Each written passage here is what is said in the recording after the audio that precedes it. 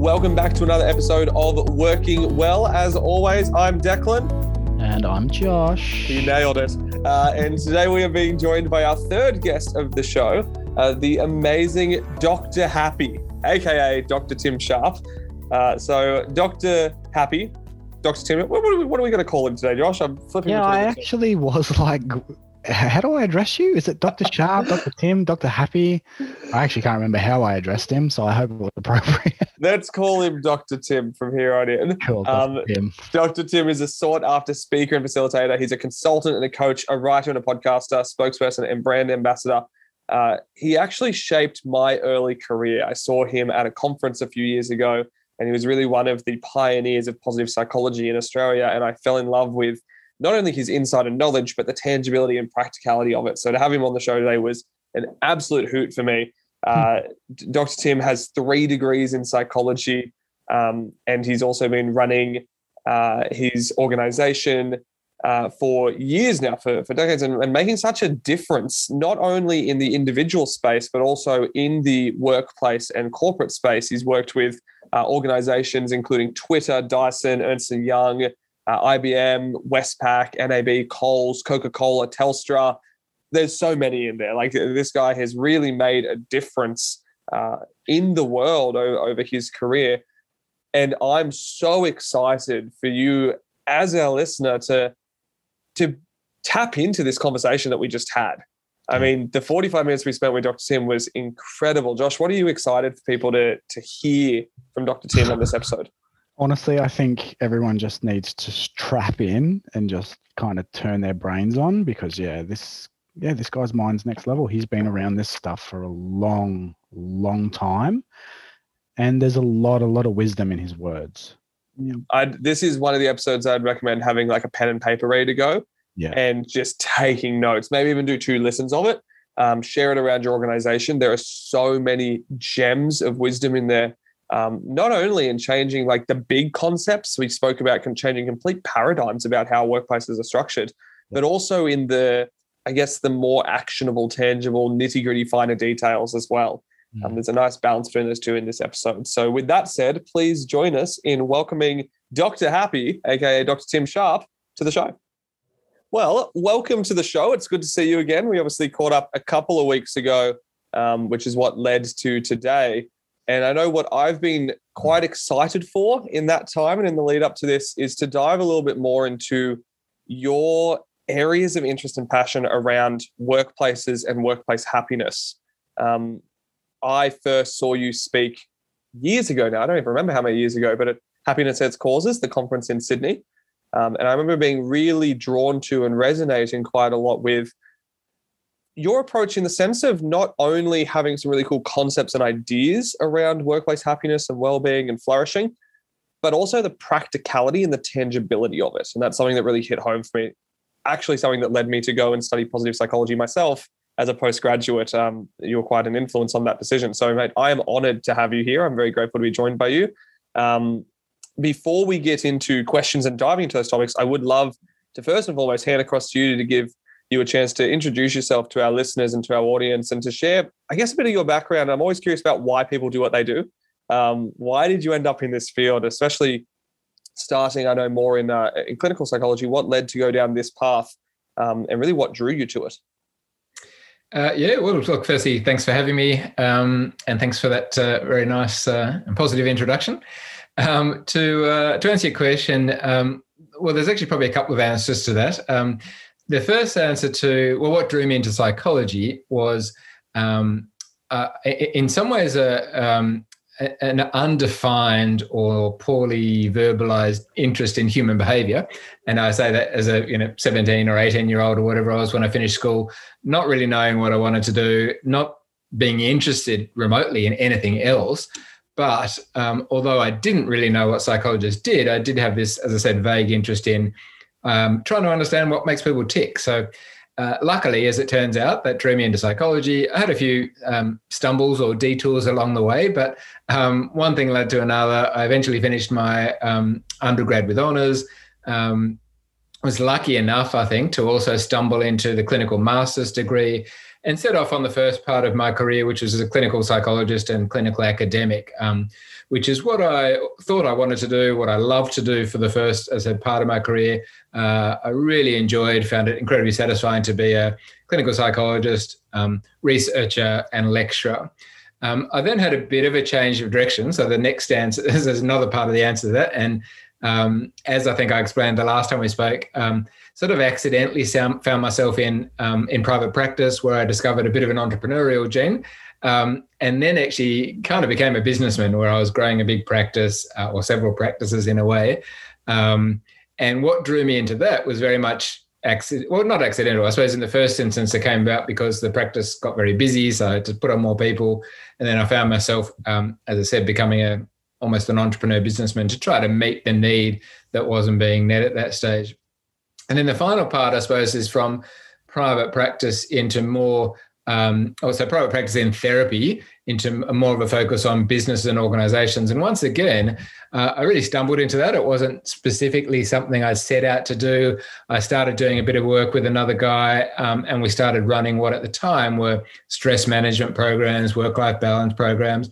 And I found myself speaking to organizations, running more workshops, and then found that I enjoyed it. And so I suppose as I enjoyed it and as the demand continued, I more actively worked on, studied out, researched, practiced how to best deliver the principles that were really the same, I suppose. I mean, humans are humans wherever they are, but I guess work really hard at modifying and applying them to a workplace, to an organization, which I always thought, and which I continue to think is very important, because we spend so much of our lives in the workplace that I think if we, this idea of waiting till the weekend to enjoy our lives, this idea of, thank God it's Friday, I've always felt was quite sad, because, those people there's nothing wrong with enjoying your weekends, but those people that kind of live their lives to clock out at 5 p.m. on a Friday so they might enjoy 48 hours of getting pissed and having silly fun and not that there's anything wrong with fun, but again, I always thought that was a bit sad, because that's, 5/7 of our lives that people are kind of throwing away. And I suppose I thought, if I could contribute even in a small way to helping people enjoy those, the other 5 days of their lives at least a bit, to find meaning and purpose in their work and even fun, then that would be a good contribution. So that's both a brief description, but also a long answer. I'm happy to clarify or elaborate on any of that if you'd like. No, I think that's fantastic. And thank you for being so open with your journey and sharing that with us. And I mean, straight away, the idea of contributing to making workplaces a happier, more fulfilling place to be that contributes something to our life outside of just a paycheck. Imagine not that long ago and not that many decades ago would have been a very outlandish idea. And I think more and more we're seeing it become almost an expectation, especially in like the millennial generation coming through, wanting more sense of meaning and purpose and contribution from their career path and from their workplaces. I'm curious, from your perspective, you obviously had quite a lengthy career. How have you seen the conversations around workplace well-being, workplace happiness, workplace culture change over those decades? Yeah, well done for politely referring to my age. It was very diplomatic of you. I am incredibly old, but thanks for making it sound kind of... I'd say wise. Let's say wise. No, to come back to your question, look, it has been very interesting. And I suppose I have sort of sat through, or experienced the breadth of discussions from the very early stages of when, well, actually, that's not entirely true, because way before my time, there was a field of organizational psychology. There was a field of, or what sometimes is called industrial psychology. So it certainly predates my professional career, but it was quite different at the same time. And so in my professional life, I've seen specifically the discussions around happiness are relatively recent. And with that come relatively recent discussions around wellness and well-being. Before that, there was a focus, I suppose, more so on productivity and performance. And then I suppose in my early days, I saw, again, the focus was on stress management and then work-life balance. But the idea, as you would know, positive psychology in and of itself in a formal discipline is relatively new. Mm-hmm. So the idea of actually exploring how we can enjoy more happiness, more positive emotions within the workplace is something that wouldn't have even been thought of, well, maybe not 10, but certainly 20 years ago would have been a kind of a radical or alien idea. But But I think what I've enjoyed most, I suppose, is seeing, one, in my early days, I had to educate a lot of organizations and now I don't, which is a great thing because now a lot of organizations already know it. Two, I had to convince them of the benefits, and I don't really have to do that anymore because there's such a strong body of research. And this is why it's become so popular, is that it's not just sort of a nice thing to do, but increasingly we've come to learn, and I'm sure you're familiar with a lot of this research, that in very simple terms, happy workers are better workers. Happiness correlates with engagement, which goes towards discretionary effort, which then goes towards performance and productivity. But it's also associated with attracting good people, keeping good people, getting the most of good people. So, whereas before I had to sort of explain what I'm doing and why it's helpful, now most organizations know that, and it's just a matter of, well, how can we make it work? It's interesting that you mentioned, productivity versus happiness is sort of the key focuses. I almost think nowadays of productivity and performance is like a lag measure that comes almost as a result of more underlying things. Perhaps happiness and engagement being a couple of them. But yeah, it's interesting that for so long, those were the key metrics that we really drove staff culture by. It's like, what is the output? And I don't know, from my perspective, I think maybe is that some remnants left over from the Industrial Revolution where we were literally hired and trained and ranked as staff members based on our output in an hour. It's interesting that we're now potentially going through that, a change culturally in how workplaces see value in their team. 100%. You're right. It is a hangover in a sense. But let me make it clear. I think, and I'm often saying this. I don't. It's not inappropriate to measure performance. It's still a relevant thing to do. I guess it's just how you define that. And there are people who measure it, I think, in the wrong way. There are people that over measure some aspects or under measure some aspects. I think it's about really understanding, as you said, what are the drivers and measuring those things as well, because we do know for a fact that, I don't want to get into it, but so happiness isn't necessarily the most appropriate word to use sometimes here, but if we talk more generally about positive emotions, positive emotions most certainly drive performance. Positive emotions are energizing, they're inspiring, they contribute to us collaborating with better with other people, both internally and externally. They contribute to innovation and creativity. And so the fact that, the fact that in the past, happiness, dare I say it, has been seen as sort of some, maybe like a luxury or some random side effect. Now, it definitely is, or it should be seen as a key driver.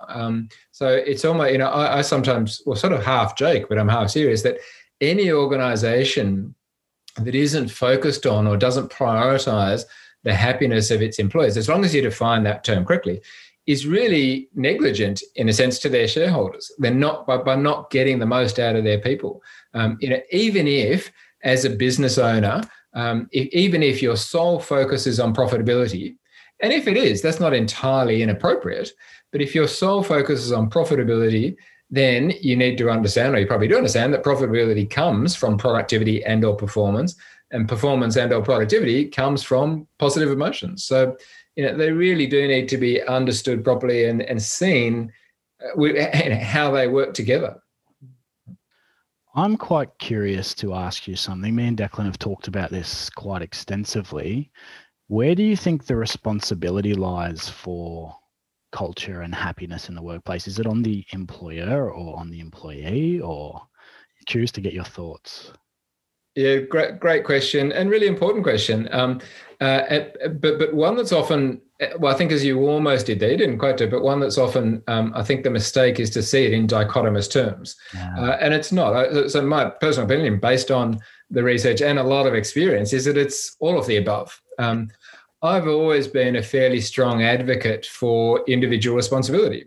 I think each and every one of us, when we walk in the office door, or if you are going in the office doors, forget about COVID, but or even if it's your home office, whatever it is. But when we front up for work, whether it's in an office or at our desk, wherever it is, I do believe very much that each and every one of us has a responsibility to choose our attitude, to choose how we're going to interact with others, whether we're going to be kind and compassionate and collaborative and helpful, or whether we're going to be sort of selfish and just take. So I do feel there's definitely a role. It's definitely important to focus on what each of us can do as individuals. But just as importantly, that happens within a context. And I guess that context is what we call culture. And culture is in some ways the sum total of all of our individual efforts, but it's also something a bit more than that, that's driven and set up to some extent by the powers that be, by the executives, by the leaders, by the managers, whatever. So at the same time, and I don't think this is contradictory at all, for me to be able to do what I want to do as an individual, that needs to be supported. And it needs to fit within, again, what we call culture, which is just, so group attitudes and group behaviors. And so there's no doubt that whether it's a CEO or the head of HR or the chief happiness officer or whoever it might be, those leaders have a very important role to play. Because, I guess if you look at the sort of a worst case scenario, if as an individual, I want to bring positivity to work and I want to be collaborative and I want to do all the right things, but if that's being undermined or if it's not supported in some way by the culture of the organization, then it's either going to fail or I'm going to give up and leave. And you sometimes see that. You sometimes see people leaving organizations because there isn't, I guess, what we call a good cultural fit. And that's obviously a pity. So to come back to your very good question, again, I think it's both. It's all of those things, and they really need to work together.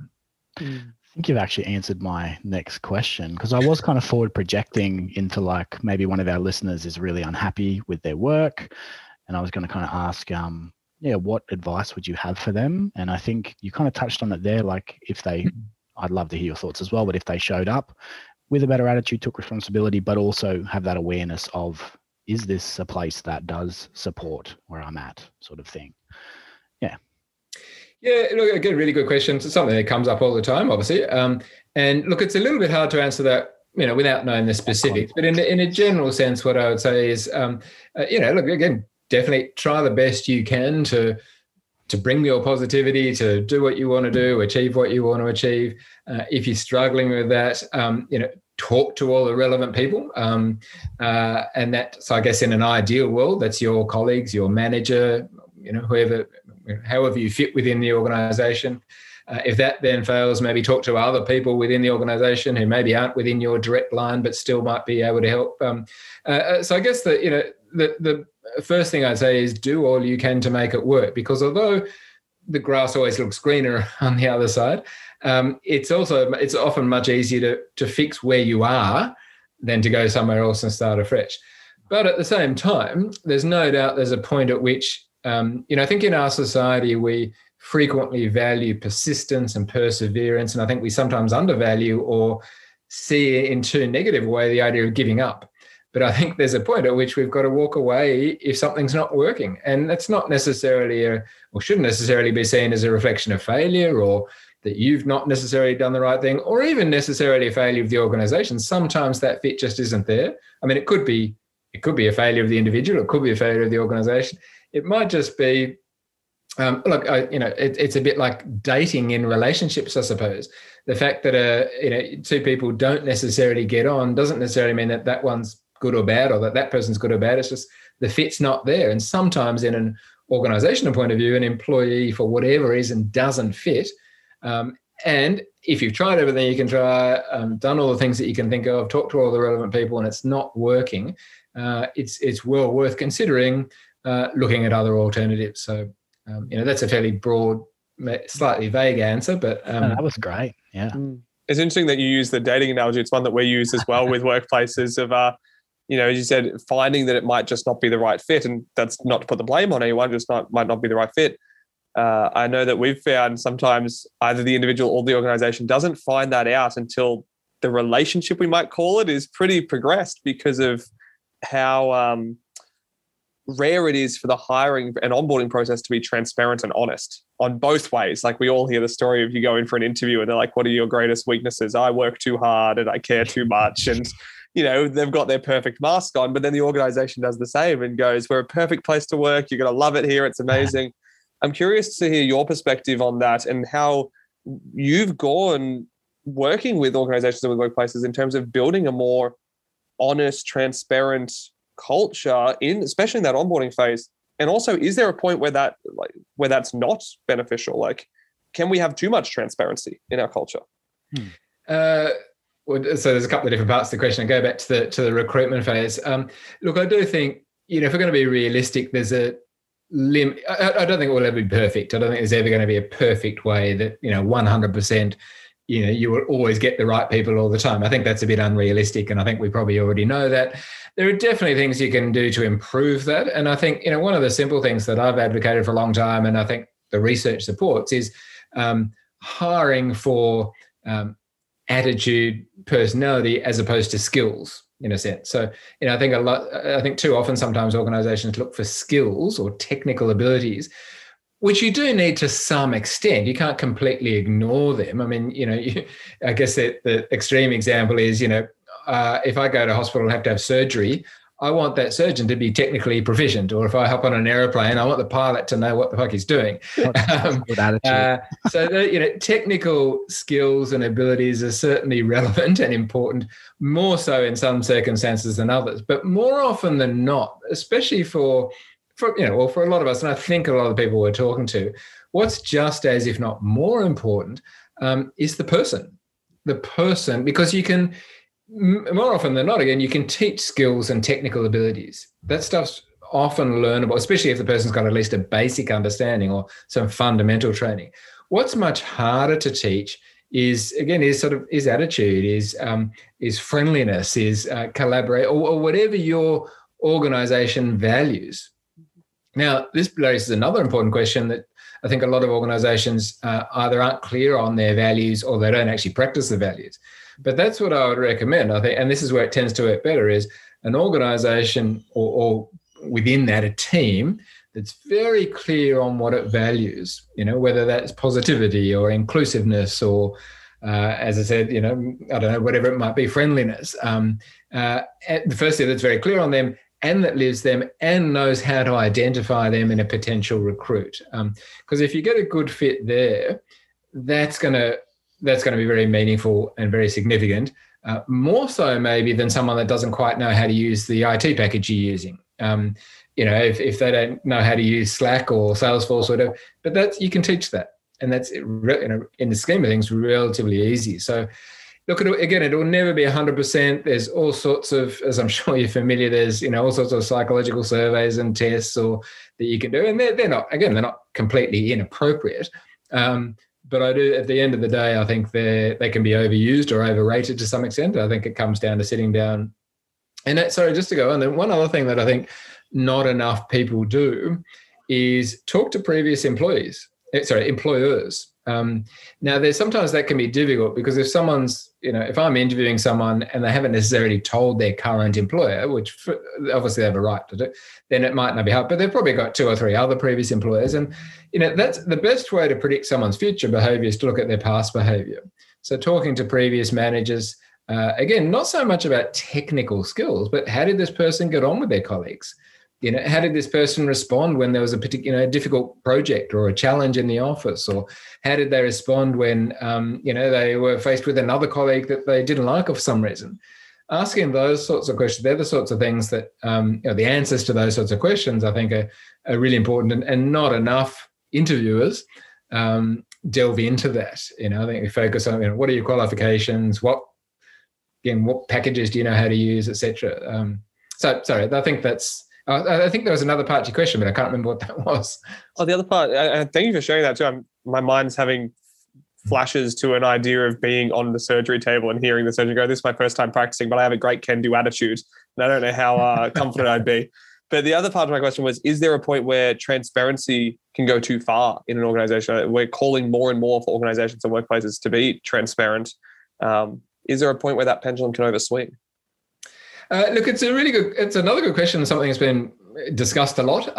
I suppose to some extent it comes down to how you define transparency. And so that's, there are some organizations that have looked at and trialed completely open book. So every employee can see the financial accounts and every detail.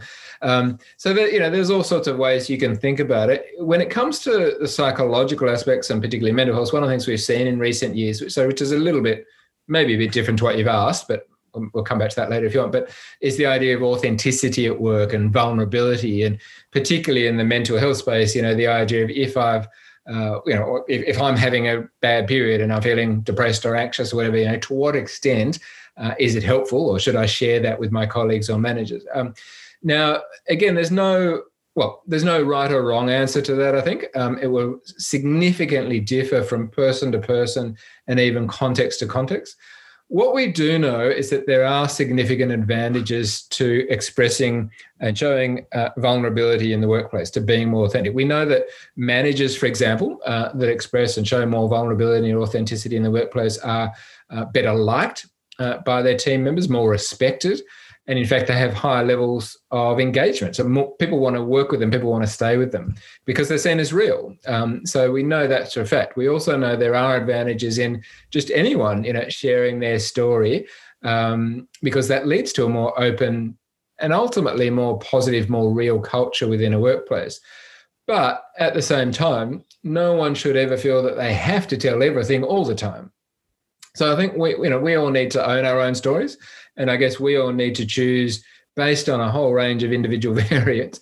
To what extent do I want to share certain aspects of myself with certain people at certain times?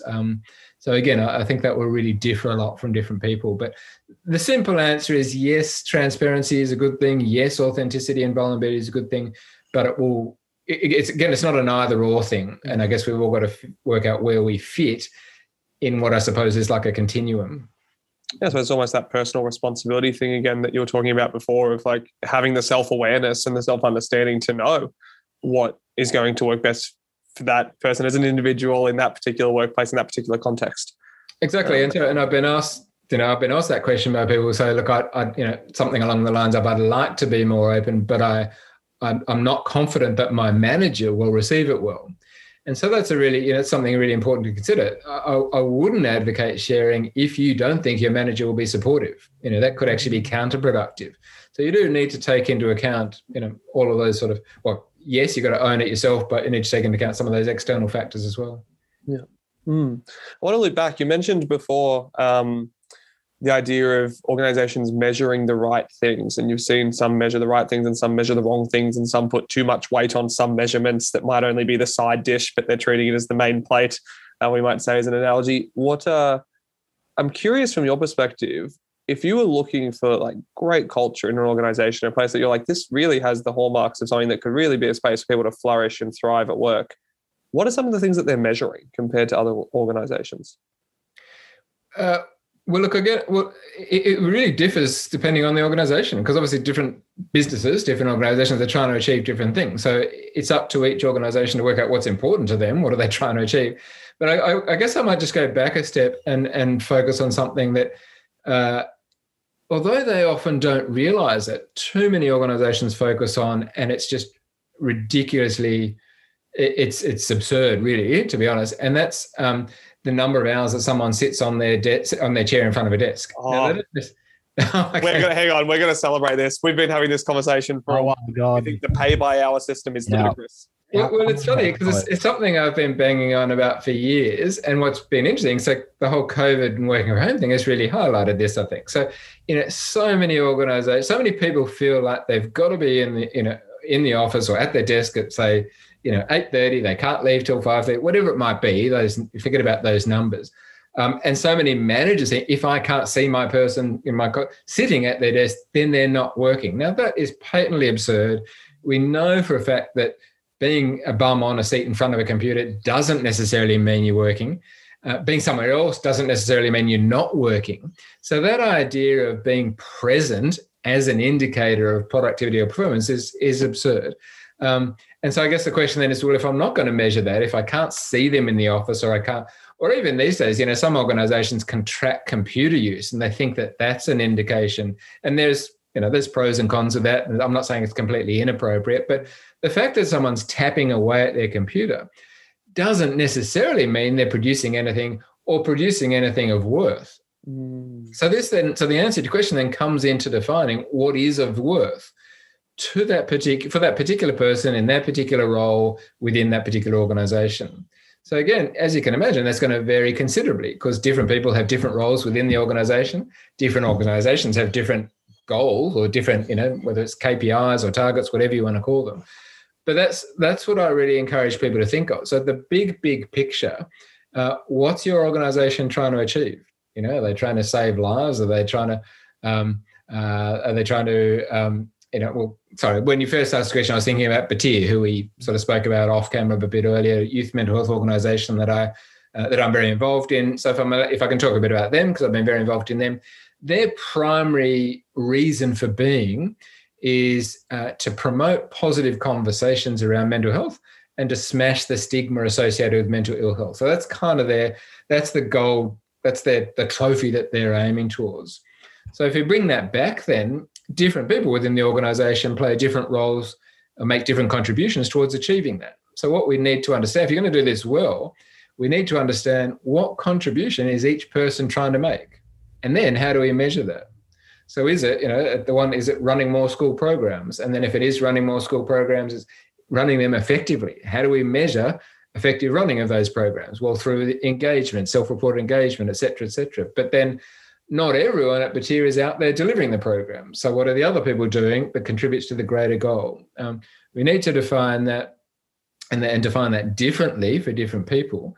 And then we need to track that. And again, some people don't even know what they're trying to do. And then even if they do, they're not measuring it appropriately. So there's a lot of room. And this is one of the other things that I've been sort of passionate about for a while. There's a lot of this stuff is not overly difficult. It's not overly expensive. And it could potentially lead to massive gains for everyone involved for relatively little effort, if only people focused on the right sorts of things. So why do you think it's still so slow to be adopted? Because you're right, these are conversations that have been had for quite a while now.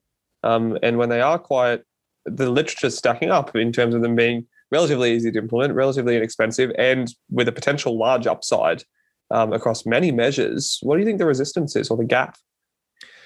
Well, the biggest gap is probably ignorance. So you referred to the research. The reality is not many people are aware of that research because they're too busy doing other stuff. So, most CEOs aren't, that's an overgeneralization, but a lot of CEOs aren't familiar with this research.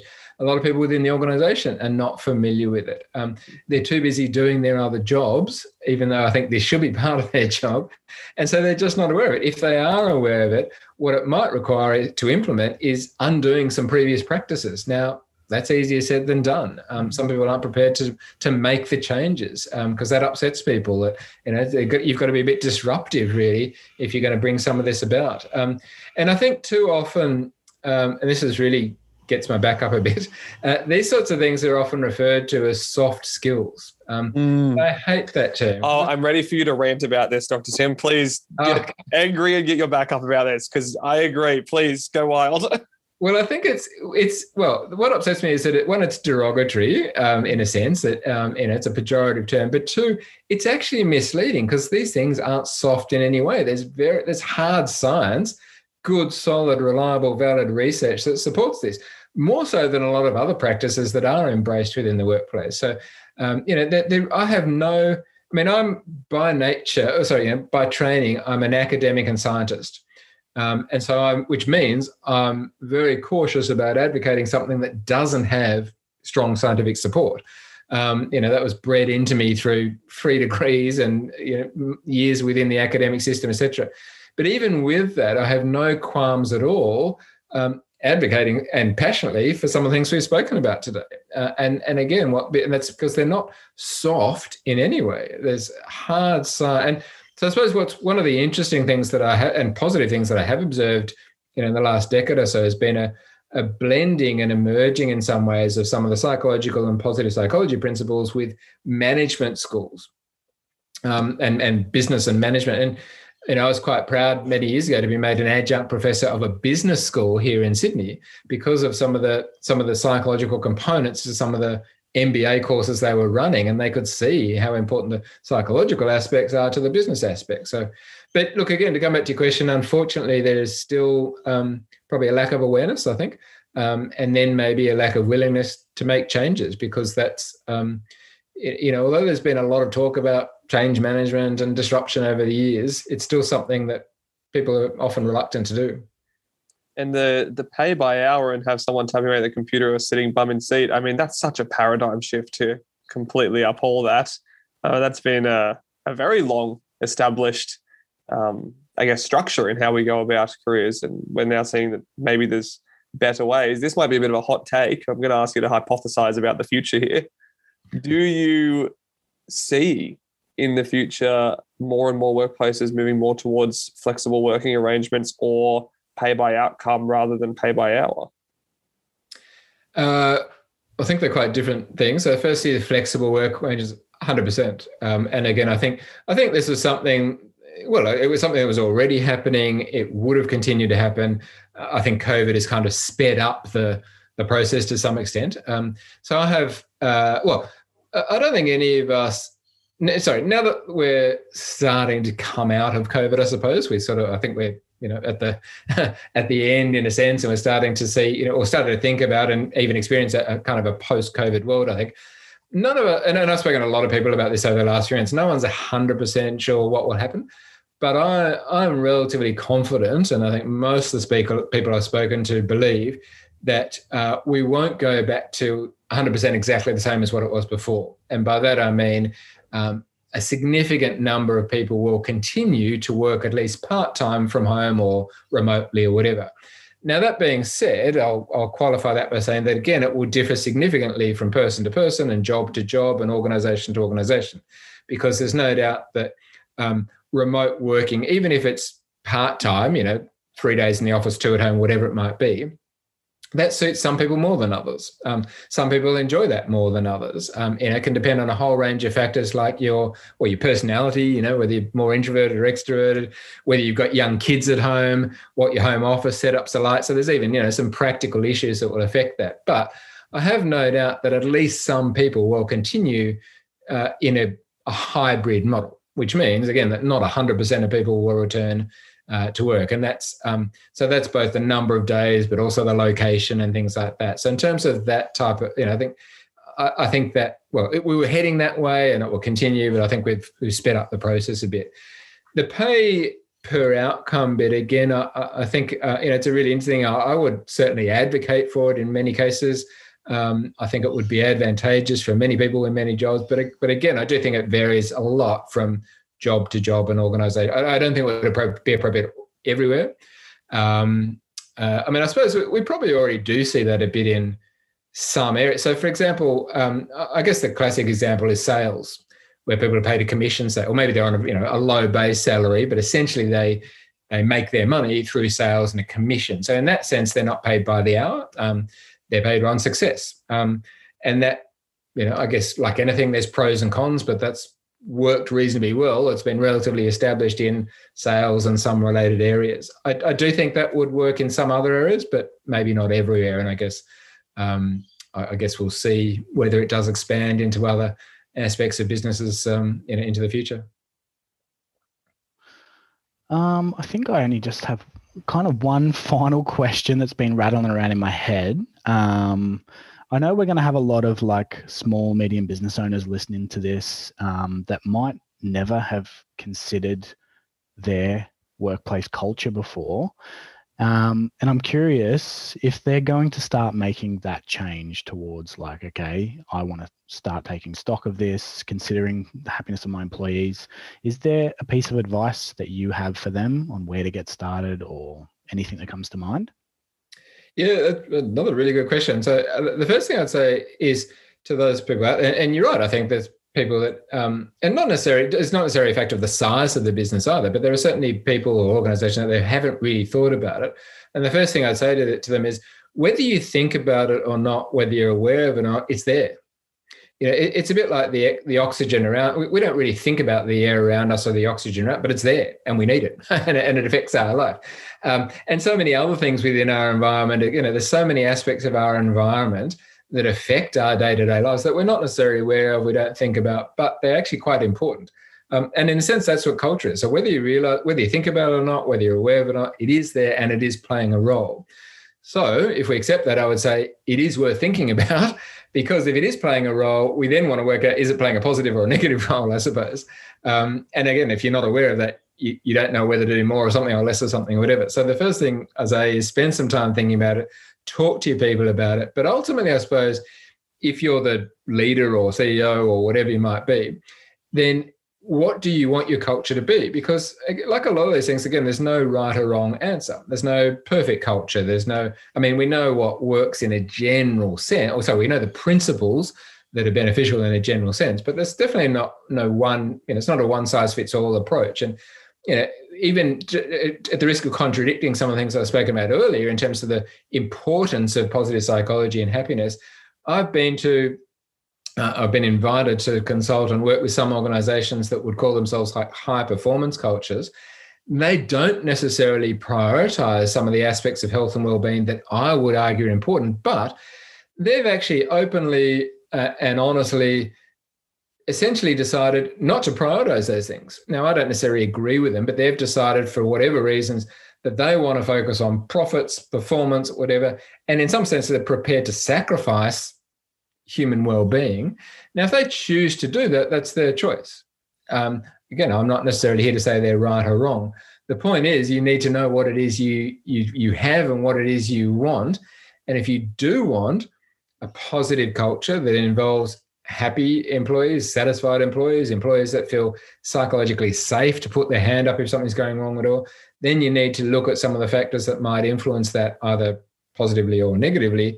And then, depending on whether it's working or not, start to make some changes to maximize the good bits and minimize the bad bits, I suppose. So to answer your question, awareness, or I guess it's a form of mindfulness in a sense, being aware of what's actually going on, and then being able to assess what's working and not working, and then making some decisions about how to do more of the stuff that's working, or introduce more things that will work, and undo or stop some of the things that are not working. Did that answer your question? Yeah, most definitely. And I think that gives them a lot to chew on. And I think the fact, again, if people are listening to this podcast and are at that stage, they're going to be taking these steps, starting to look at things. Yes. Mm-hmm.